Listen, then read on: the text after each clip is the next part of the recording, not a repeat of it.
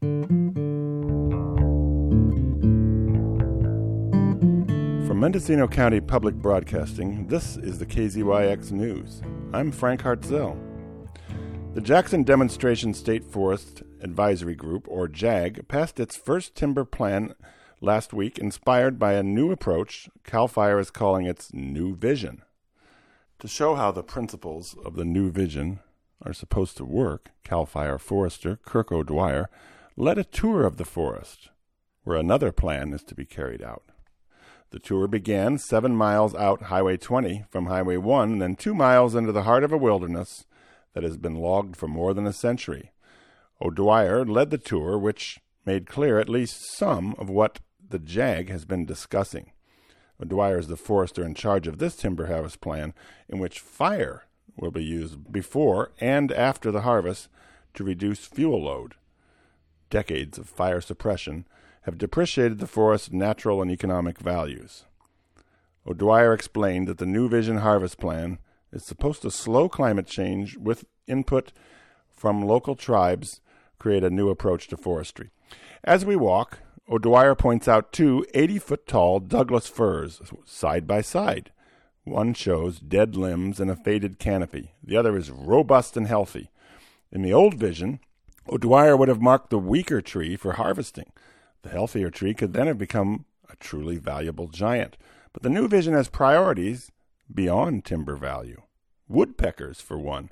Woodpeckers have been knocking themselves senseless because there are too many solid trees full of great lumber, O'Dwyer told us.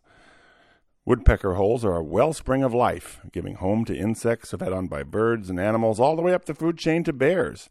Wood ducks and owls can make their homes inside. So the healthier tree is now marked with a blue circle of paint, showing it's soon to be cut. During discussion of the scary prospect of using fire in the forest to harvest, Mendocino Unit Chief Luke Kendall said it's much safer when all resources can be set up long before the torch is set. Controlled burning is exponentially safer than using backfires to control an oncoming conflagration. Backfires have gone wrong during wildfires, but controlled burns are not the same thing at all, he pointed out. The JAG voted for a different New Vision inspired timber harvest plan and then approved a scope of work for the new management plan for the forest before going out on the tour. The meeting was a reversal of the tumultuous September JAG. This time, JAG facilitator Emily Smith and JAG chair George Hollister imposed strict time limits, demanded speakers give their name, and use the podium and microphone.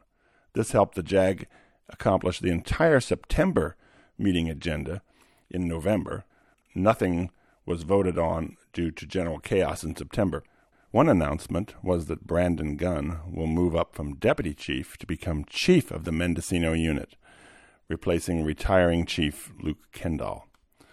The timber harvest plan approved at the meeting was at Camp 1, a popular recreational area at the Noyo River headwaters. Even environmentalists found it to have some appealing aspects.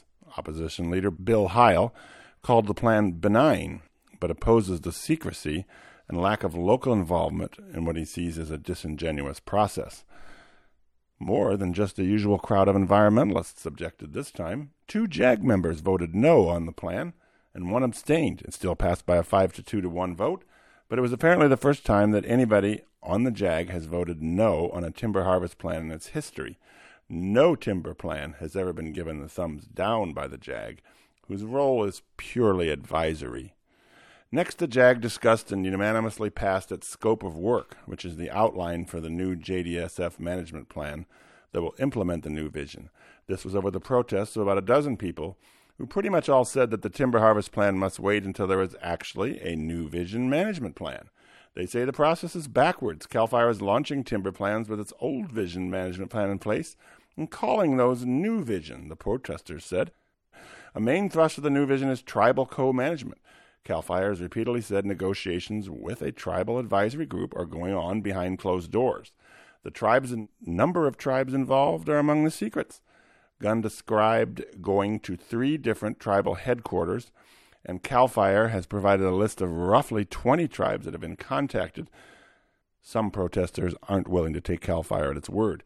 Edwina Lincoln, a Yuki woman, an enrolled member of the Round Valley Indian tribes, said CAL FIRE should present a signed letter saying it's in negotiation with what tribes and a resolution saying what the state's intent is in the matter.